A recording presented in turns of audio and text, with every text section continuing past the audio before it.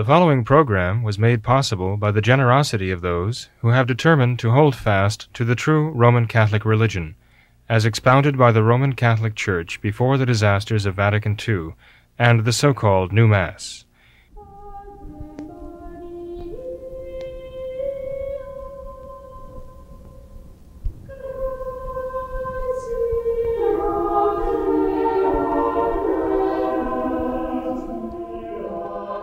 Hello and welcome to What Catholics Believe. I'm your host, Thomas Nagley, and with me tonight is Father William Jenkins. He's a member of the Society of St. Pius V, and he's also the pastor of Immaculate Conception Church right here in Norwood, Ohio.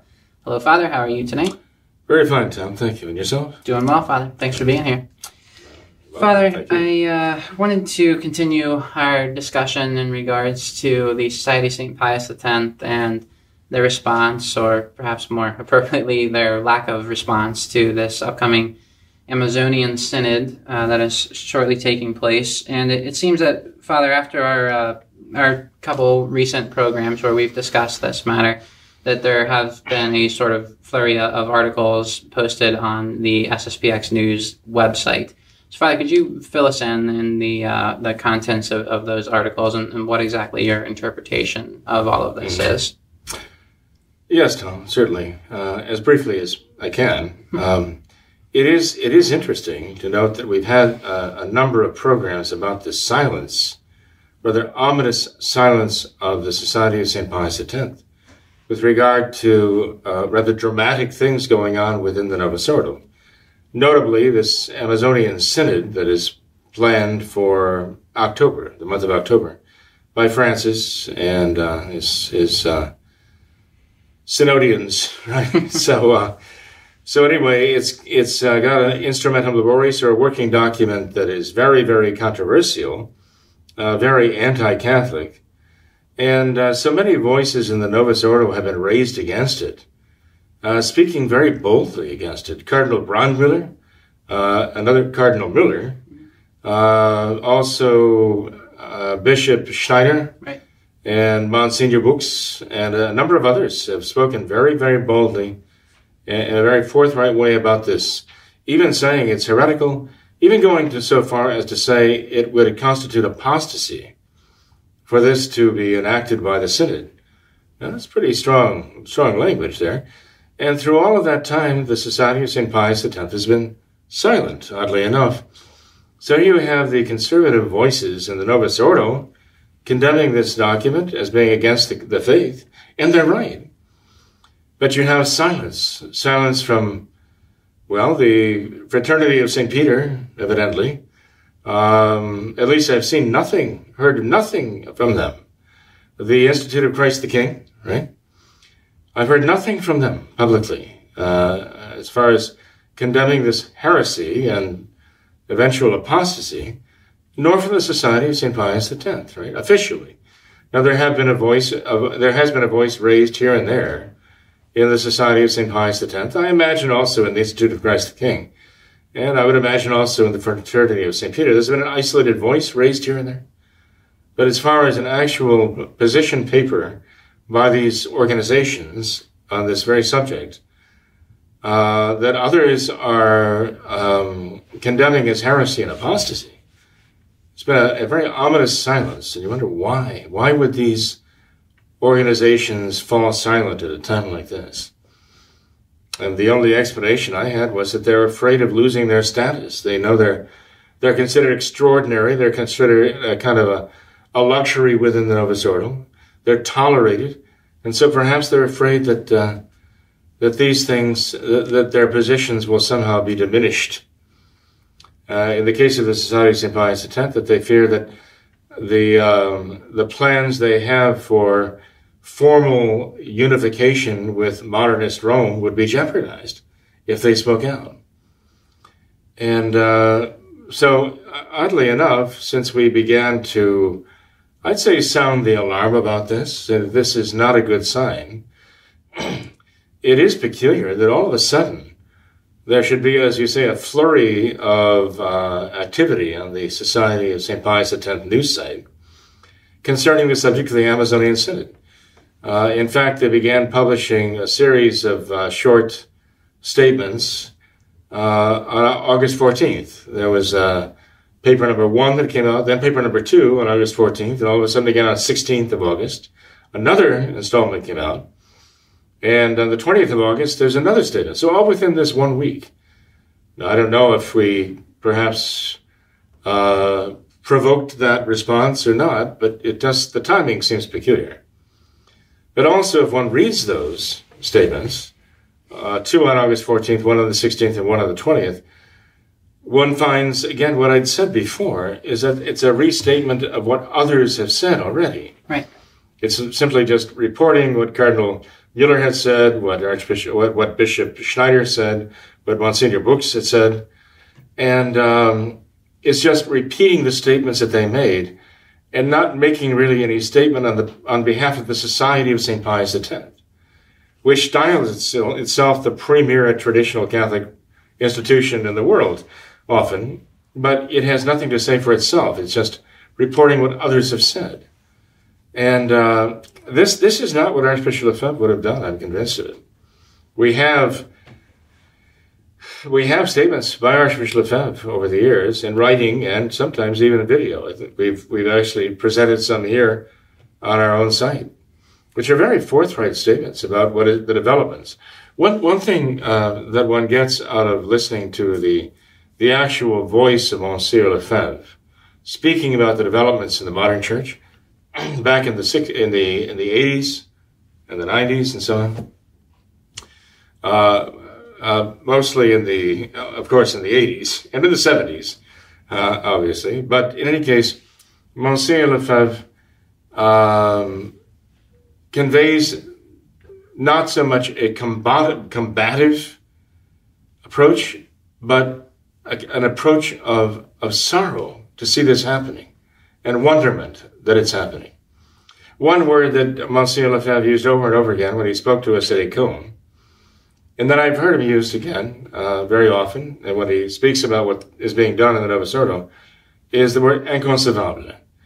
He repeats the word inconcevable. Inconcevable. You see in his mind the wonderment, the amazement at what he's seeing happen in the church. He makes the distinction between the Rome of tradition, Catholic Rome, as opposed to and being opposed by modernist Rome, the Rome of modernism.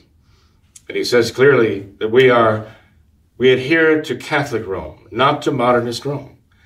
But he says so not in a pugilistic sort of way, not in a combative way, but in a way that is filled with conviction, but also a way that is filled with kind of grief. It's as though Monsignor Lefebvre is grieving. You understand what I mean by that, right? It was really inconceivable to him that this could be happening. And yet, he faced reality. And he saw it for what it was, and he acknowledged this is actually happening. There are many people in the world today who find it inconceivable to admit what is happening, and therefore they say, it can't be happening, it's a mirage. They will not face the reality of it. But Monsignor Lefebvre, his love for the church was so great, his love for the faith was so great, and I dare say his love for our Lord Jesus Christ was so great, that he faced the reality of it, even though it was extremely painful for him. And his intention was not to be like Protestants. Protestants were protesting. Their whole religion is based on protest against Catholicism. But Monsignor Lefebvre is not that way. His religion is not based on a protest against modernism. His religion is Catholicism, always. And what he's doing, he's not doing merely as a protest. He's simply being faithful to the oaths that he's taken against modernism. He's being faithful to the vows he's made. And that is his faith. That is his religion. They condemn him for it, but you know that his point is not that, well, we are going to, our whole raison d'etre of the Society of St. Pius X is to, it's a protest against modernism. That's not the case. The raison d'etre of the Society of St. Pius X was to hold fast to the faith, to the traditional Catholic faith in its entirety. Okay? So that's what one sees in Monsignor Lefebvre, and that is truly the Catholic attitude. Seeing that as it was, though, he saw the danger that modernism posed, and he saw that modernism and the Novus Ordo, because the Novus Ordo, the New Order, is the religion of modernism. And he saw that attacking the church and attacking souls and attacking our Lord himself. And so he was ready to stand up and fight defensively and defend souls and defend the church against the attacks of the modernists. But that was a defensive battle on his part. So we have to be the same way. What hurts so much, though, is to see the Society of St. Pius X right now not following in Monsignor's footsteps, not being able seemingly to raise its voice and speak on its own behalf and say, this is not Catholic. This we must not follow.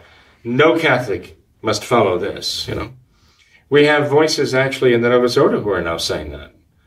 And the Society of St. Pius X is doing more than just citing them and their words. But to come out with a position paper of its own, it just seems incapable or unwilling to do that. And I can't help but think it's because they've already, as the last program showed, they've already made their peace with modernist Rome and are trying to find a place at the modernist table right now. Father, that certainly may be one explanation for their silence in this matter, but do you think perhaps this is just a theory? Do you think that this could be somehow tied to just this feeling of apathy? Because you run into this so often in America where you'll see just overall good conservative type people and they'll just have this attitude of apathy, just leave me alone. I just want to live my life. I don't necessarily agree with you, but that's fine. You go do whatever you want to do. I just want to live my life my way. Perhaps that could be the attitude of the leadership of the Society of St. Pius X, where if they have formed some kind of pact with this modernist Rome and they say, okay, we have our traditional Catholic pocket and this modernist church, we have our little group here. We're fine with that. You guys just do whatever you want. It's fine. But Tom, that's the essence of ecumenism. The same ecumenism Monsieur Lefebvre condemned as being anti-Catholic. So essentially what I hear is you're asking, is it possibly the case that the current leadership of the Society of St. Pius X has adopted an ecumenical approach to say, look, just include us in your pantheon, just give us a place there, and we'll be glad to sit down with the communist Chinese bishops and all the rest. We'll kind of retreat from the position that there's one true God who's given us the Son, one true Son, as our one true Savior, who's established one true church and given us one true faith, and so on. And we'll retreat from that and at least go easy on that idea so that we'll be able to find a place within your Novus Ordo church and all the groups you're willing to be involved with. Mm-hmm. I don't know. I would certainly hope not. I mean, look, the Novus Ordo, the modernists would be very happy to allow the traditional Latin Mass, or what passes for it, The modernists would be very happy to allow the traditional sacraments and so on, as long as those who adhered to them did it as a matter of taste and not a matter of principle. If they said, well, we're going to be traditional Catholics because we like tradition, it's our style, okay? And it fits our mindset, and so on and so forth. But that doesn't mean the modern is wrong. It doesn't mean other religions are wrong. It just means that this is what we personally prefer. So as long as we gave up the idea of there being one true God with one true Son, who's the one true Savior of all mankind, and gave us the Catholic Church as his one true church, as long as we gave up this idea and became ecumenical, they'd be very happy because that fits right in with the modernist scheme. If they could somehow absorb the traditional Catholic effort into themselves and let us have just a niche in the wall to place traditional Catholicism alongside the Novus Ordo, alongside Amazonian spirituality, alongside Buddhism, alongside Mohammedanism, they'd be perfectly happy because that's the essence of modernism, that all of these experiences of God have legitimacy. But the problem with the Catholic faith is the same problem that the early Christians had, that they would not be legitimatized by the Roman Empire. because they would not accept the idea of Christ being voted into the club of gods by the Roman Senate to be made legitimate in the empire. Their point being that Jesus Christ is the one true Son of the one true God, and all the other gods are false. And you hear that testimony in all of the martyrs' witnesses as they were being put to death, that the gods of the Gentiles are basically devils, right? That's what St. Paul says. So that was the reason why they could not be assimilated into the empire with its pantheon of gods and goddesses. And that's the reason why true Catholicism can never be at peace with modernism. Because modernism wants to say that all of the different experiences of God are true. And no religion is one true religion. It's impossible in the modernist mindset.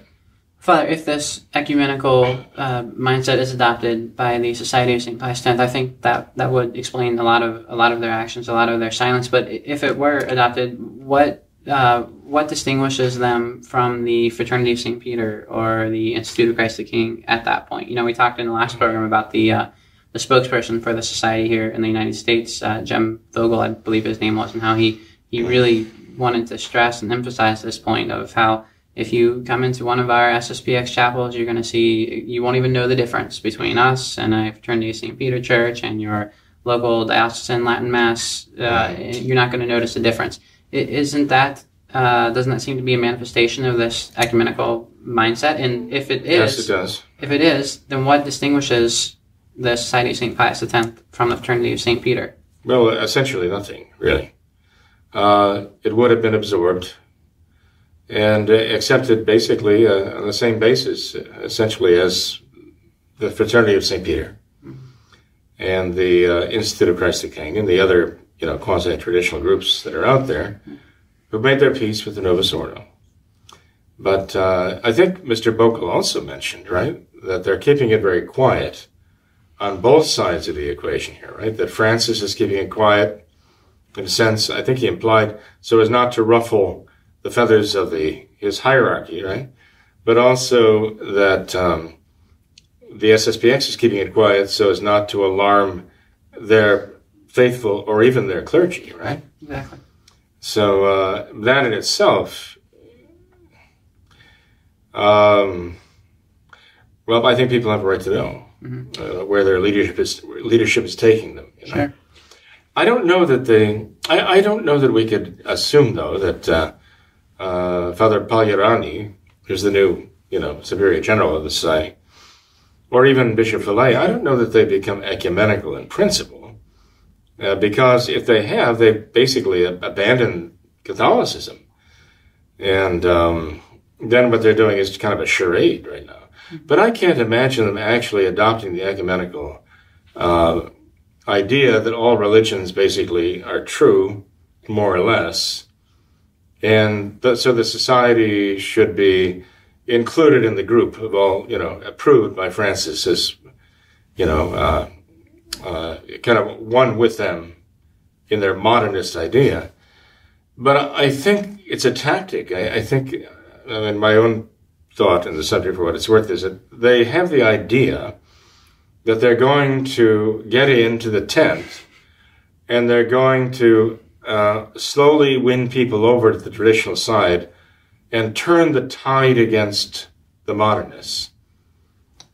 But one could take the same approach with, the Lutherans or the Presbyterians, or, one could take the approach with anything. We're going to, as it were, infiltrate them. But while they may think that they're the camel getting its nose under the tent of the modernists, it might, as Archbishop Lefebvre warned, beware modernists making concessions, because they're very shrewd and they never give up the idea of modernism, the central ideas of modernism. What we see actually is that the modernist camel has got more than its nose under the SSPX tent right now. And pretty soon the whole camel's going to be in there at this rate. So, again, I say this not with malice. I say this with concern. They're for all the souls involved, And I know many of them, think highly of them, and believe that they do have the faith. But I think there are those who are being misled right now into thinking that all is well when it is not. And there are those who actually fallen for the idea, yes, this is the approach to take. Let's get inside the society, the Novus Ordo, work from within to transform it and make it Catholic again. Sure. So it's, but it can't work that way. It's just not. It's not the way the Catholic faith does things. Right. Well, Father, I wanted to get to just 2 emails if we could, because they tie in perfectly with what we've been talking about, and there's kind of a both sides of the fence here. So this first one is from a viewer who says, I just listened to your latest broadcast, which contained the revelations about the SSPX's deal, the still secret deal in the Novus Ordo false church, as he terms it. He says, by the grace of God, I left the SSPX last February, precisely because I was convinced that they had already completed the process, but were keeping it under wraps. There were too many strange things going on in our chapel and in the Pan SSPX. Based on the evidence I had, I determined that I was morally obligated to leave. So my question is, how much longer is it going to be okay for faithful Catholics to attend the SSPX chapels for Mass and the sacraments? Is it time to treat them like the FSSP and the indult? Have we finally reached the point where the evidence is so clear and indisputable that we must either act on it or be culpable? What are your thoughts, Father? Well, I can't tell you how much time. That's not up to me individually to decide, right? But this gentleman obviously has made his decision already, and I'd say if he sees the inevitable result of the approach they're taking, then yes, why wait? What are you waiting for? Many were saying this about the changes that came in back in the 1960s, including some conservative priests. Well, we'll wait until this happens, and we see the way it's going now, and when this happens, that's it. I'm gone. We had one very good priest in southern Florida who had many people, adhering to him because of his personal sanctity, I believe, and also of his moderation and thought. And he would continually say, well, when they take out the communion rails, that's it. I'll know this is wrong, and I won't follow that. The communion rails come out. Well, when they have altar girls, I'll know. Draw the line at that. And on, and it just kept going like that, one thing after another. And he died fully within the Novus Ordo and had a Novus Ordo happy hour funeral. They call it the Mass of the Resurrection, but that's not what it is. And and I feel badly for him all this time, but it's as though little by little by little, that's how they've made their inroads. And little by little, that's how they ascended into positions of power to hijack the church, the institutions of the church. And we see it happening now I believe we're seeing it happening within the SSPX. And so, having witnessed this before, I think the prudent thing to do is to say, well, I'm not going to practice a hybrid of Catholicism and modernism. And I'm not going to be sitting here and going through the motions of traditional Catholicism while I realize that we're actually being devoured alive, being swallowed whole by the Novus Ordo. So I simply have to go where I can practice the traditional Catholic faith in its integrity. I think I would actually think that'd be the best thing to do with the Society of St. Pius X. What I would hope for is that enough people in the Society of St. Pius X would recognize what's going on and would say, no, I will not go with you down that path. We've seen the fruits of going down that path. And we do not want a place with you sitting next to the bishops of the Communist Chinese party. And we don't want to go down that path with Amazonian spirituality and Amazonian theology, enculturated into the religion here. That's not possible. Some people said, if this was done when the Novus Ordo began making its changes, if the lay people who had the faith really took a very, very serious approach in saying, no, we will not follow you into this, then the Novus Ordo could not have happened as it did. But the modernists were counting on this happening. They were shocked that even one bishop stood up against them. They were really taken aback. They thought they had all the bishops in tow. And those that they didn't have in their back pocket already, they thought they could cow into silence.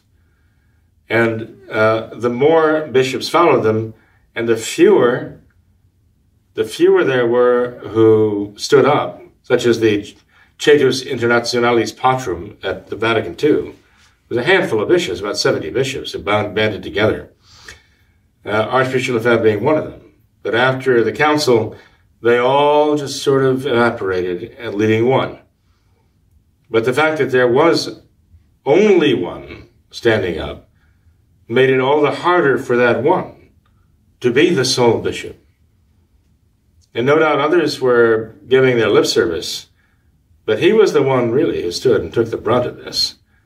And I mean, you can imagine being the only one bishop who would stand up, right? That must have taken a lot of grace. So it just goes to show how the modernists really thought they had the church completely bound up, so that there could be no resistance to them. Mm-hmm. But that one bishop gave such resistance to them that after 20 years of trying to crush the traditional Mass, they had to concede their 1962 Latin Mass. They had to concede that. But it was only because Monsignor Lefebvre actually held that ground and would not yield and actually consecrated bishops for that. Mm-hmm. Then they knew that their expectations would not be realized, that they could successfully extinguish the flame entirely, because that's what they wanted to do. As long as that ember kept burning, then the flame could be rekindled. But now we see, the idea of going back through that process now to unite with modernist Rome. At a time like this, what would Monsignor Lefebvre, if he had to say what he did during the time of Paul VI and John Paul II and so on, what would he be saying now in the time of Francis in terms of his own gentle but persistent way, which was like a gentle roll of thunder, saying this is wrong. This is contrary to the Catholic faith. And that's the voice that we need to hear now. We're certainly not hearing it from the Society of St. Pius X, though. No, but Father, this next email here is almost a rebuttal to what you just said, because this viewer says, in regards to your comments on the SSPX, what if their job is to function more like a lifeboat than a warship? It seems that your expectations are for the SSPX to be combative and challenge each questionable action that comes from Rome, while the SSPX seems to be more focused on serving the needs of the faithful during this ongoing crisis. They're surviving the storm rather than trying to do battle with it. Well, again, I would answer a very honest question, okay? Yeah. And I think a very good question. It deserves a good answer, but I think the answer has already been given by Monsignor Lefebvre. Monsignor Lefebvre adopted the approach he did, right? For the good of the faithful. He knew this was what was necessary for the faithful. Teaching the faith and condemning error. I mean, the church has to do both. To teach the faith and to condemn error. You look at the example of our Lord Jesus Christ in the gospel. He taught the true faith and he condemned error, right? And so, you see, this is the power that our Lord has given to the church.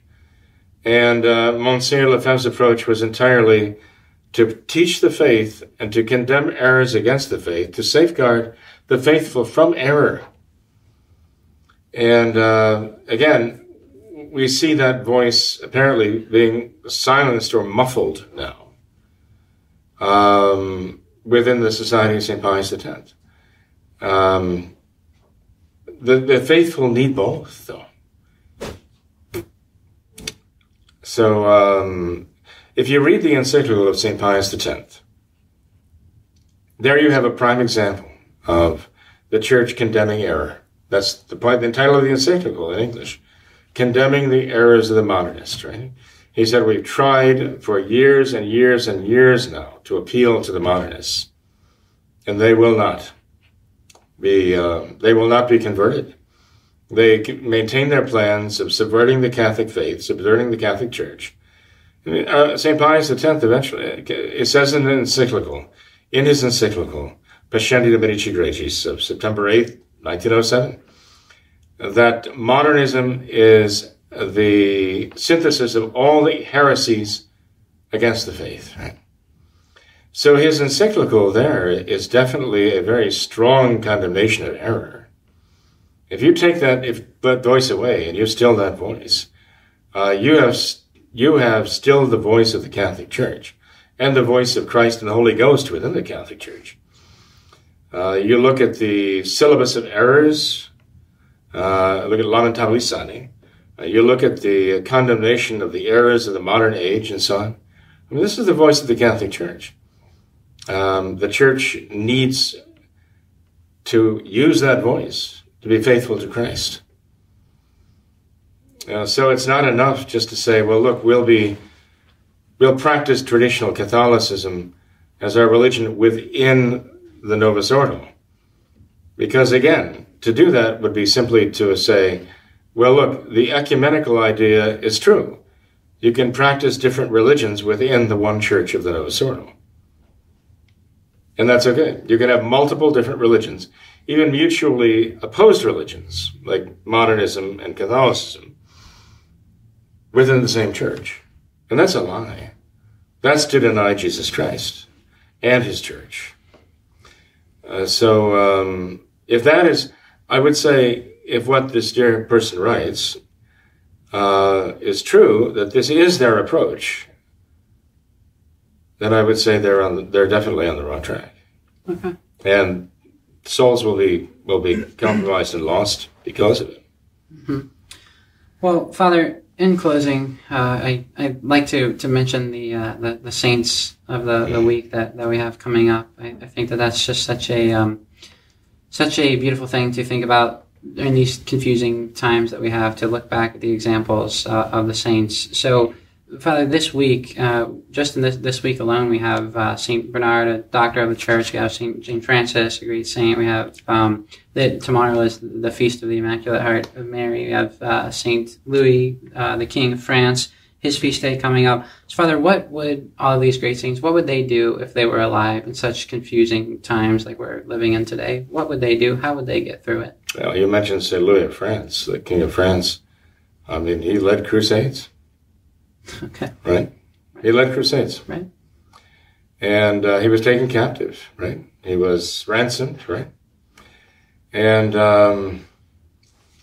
so he was a man who would fight for the faith, right? No doubt about it. And you look at the other saints you mentioned, I mean, they were all living as true Catholics, and St. Bernard. St. Bernard was the one who got the first crusade called, right? He was the one who preached the first crusade. We also have the Feast of St. Pius X coming up on September 3rd, right? We'll have the ordination of two fine young men who are now deacons. We'll have them ordained in Round Top, New York, and God willing, I'll be there too.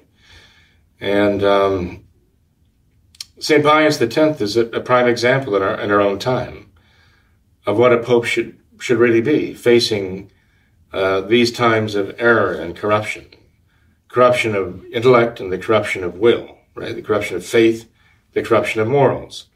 St. Pius X was truly a pastoral pope in the purest sense of the term, who had great love for souls, but his great love for souls came from his great love for our Lord.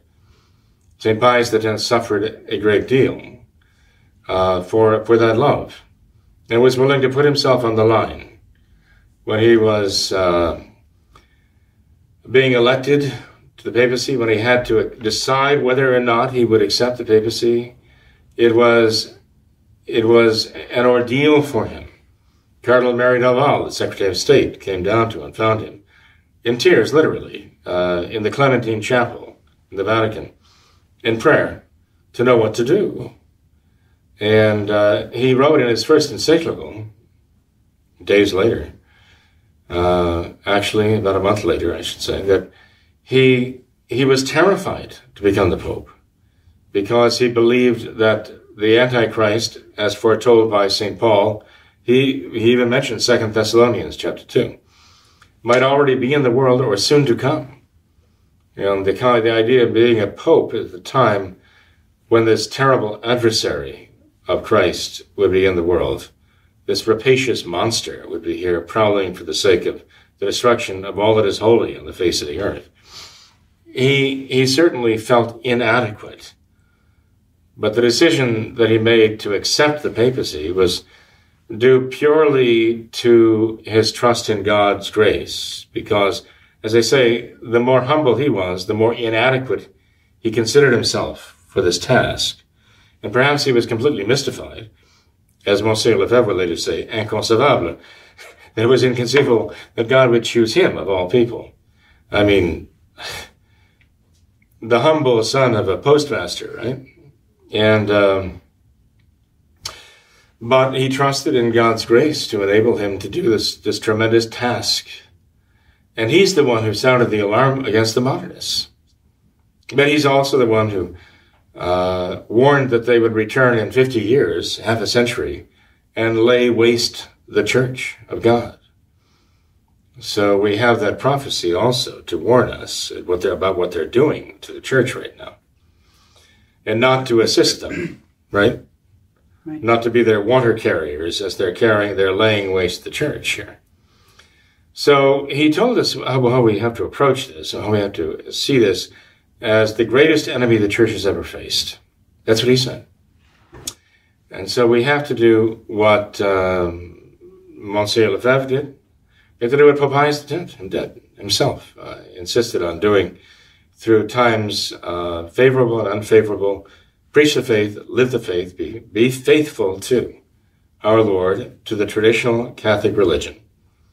Practice that, not as a matter of protest against anything, but because it's what we love.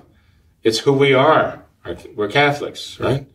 And that means being traditional. There's no such thing as a non-traditional Catholic. Tradition is one of the fonts of revelation. They can't just decide, well, let's do away with that. Although the modernists have declared war on tradition. But we have to realize, though, Tom, that this is a war. The war has been declared upon the Catholic faith by the modernists. And taking merely a passive approach, saying, well, we're just going to be good Catholics and try to win people over that way, that's not what the church has ever done. It's not what the church can ever do. Because the charism that our Lord has given the church, right, the power that he has confided in her, requires that she uphold the truth and necessarily also condemn error. And for the same reason, to safeguard the faithful and to confirm them in the faith. That's the role of Peter, to confirm the brethren in the faith. That is not what Francis is doing. That's the opposite of what Francis is doing. It is what St. Pius X did. And it is what Monsieur Lefebvre was doing too, in holding fast to Catholic tradition. And we just pray that all really traditional Catholics will follow their lead and do exactly that. Yes, exactly. Well, Father, thank you for being here tonight. Appreciate all your time. You're certainly welcome, Tom. Thank you. Thanks to all of our viewers as well for watching this episode of What Catholics Believe. Until next time, we ask that you all remember the words of Our Lady at Fatima, to consecrate yourselves and your families to the Immaculate Heart of Mary, and also to pray and do penance. Thank you, and God bless you.